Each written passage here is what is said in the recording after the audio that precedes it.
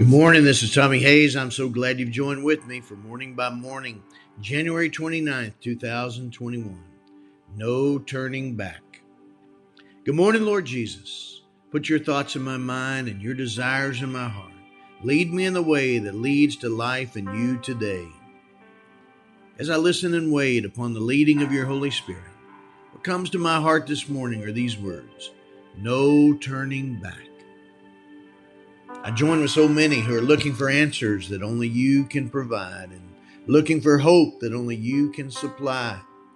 But I've been on this journey with you a long time, and I'm not turning back. No surrender, no retreat. When I stumble or fall, you always pick me up. When I'm discouraged or down, you always lift me up.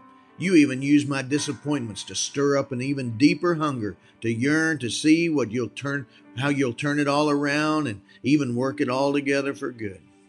Just like you always have, just like you always will. I'm reminded of your word that speaks of your would-be followers and fair weather disciples from Luke chapter 9. As they were going along the road, someone said to him, "I will follow you wherever you go." And Jesus said to him, "Foxes have holes and birds of the air have nests, but the Son of Man has nowhere to lay his head." To another he said, "Follow me." But he said, "Lord, first let me go and bury my father." But Jesus said to him, "Let the dead bury their own dead. But as for you, go and proclaim the kingdom of God." And another, "I will follow you, Lord, but let me first say farewell to those at my home." Jesus said to him, "No one puts a hand to the plow and looks back is fit for the kingdom of God." Luke 9, verses 57 to 62. By the power of your grace, I don't want to be a would-be follower or a fair weather disciple. I put my hand to this plow a long time ago. The day I laid down my full-time career as a trial lawyer and said, "Here I am, Lord, send me," was the day I felt like I started plowing some ground. And you started plowing some ground in me.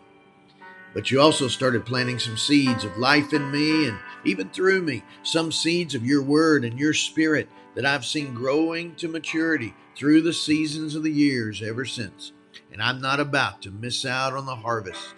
No surrender, no retreat, no turning back. I'm sold out and I'm all in. Come hell or high water, I'm not letting go of you, and I know you'll never let go of me. There will likely be some tough times ahead. What's new?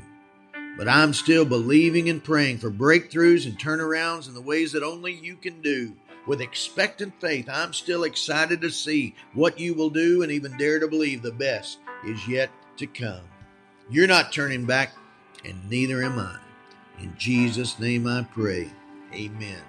Father, I pray in the name of Jesus for this one agreeing with me in prayer right now. You would lift them up. You would encourage them, empower them. Lift up their eyes, lift up their heart to keep looking to you, to keep following you, all by the power of your Spirit as best as they can, all by your grace. Lord, fill them up today. Fresh anointing of your Spirit, fresh faith. In Jesus' name I pray. Amen. God bless you, my friend, and you have a great day.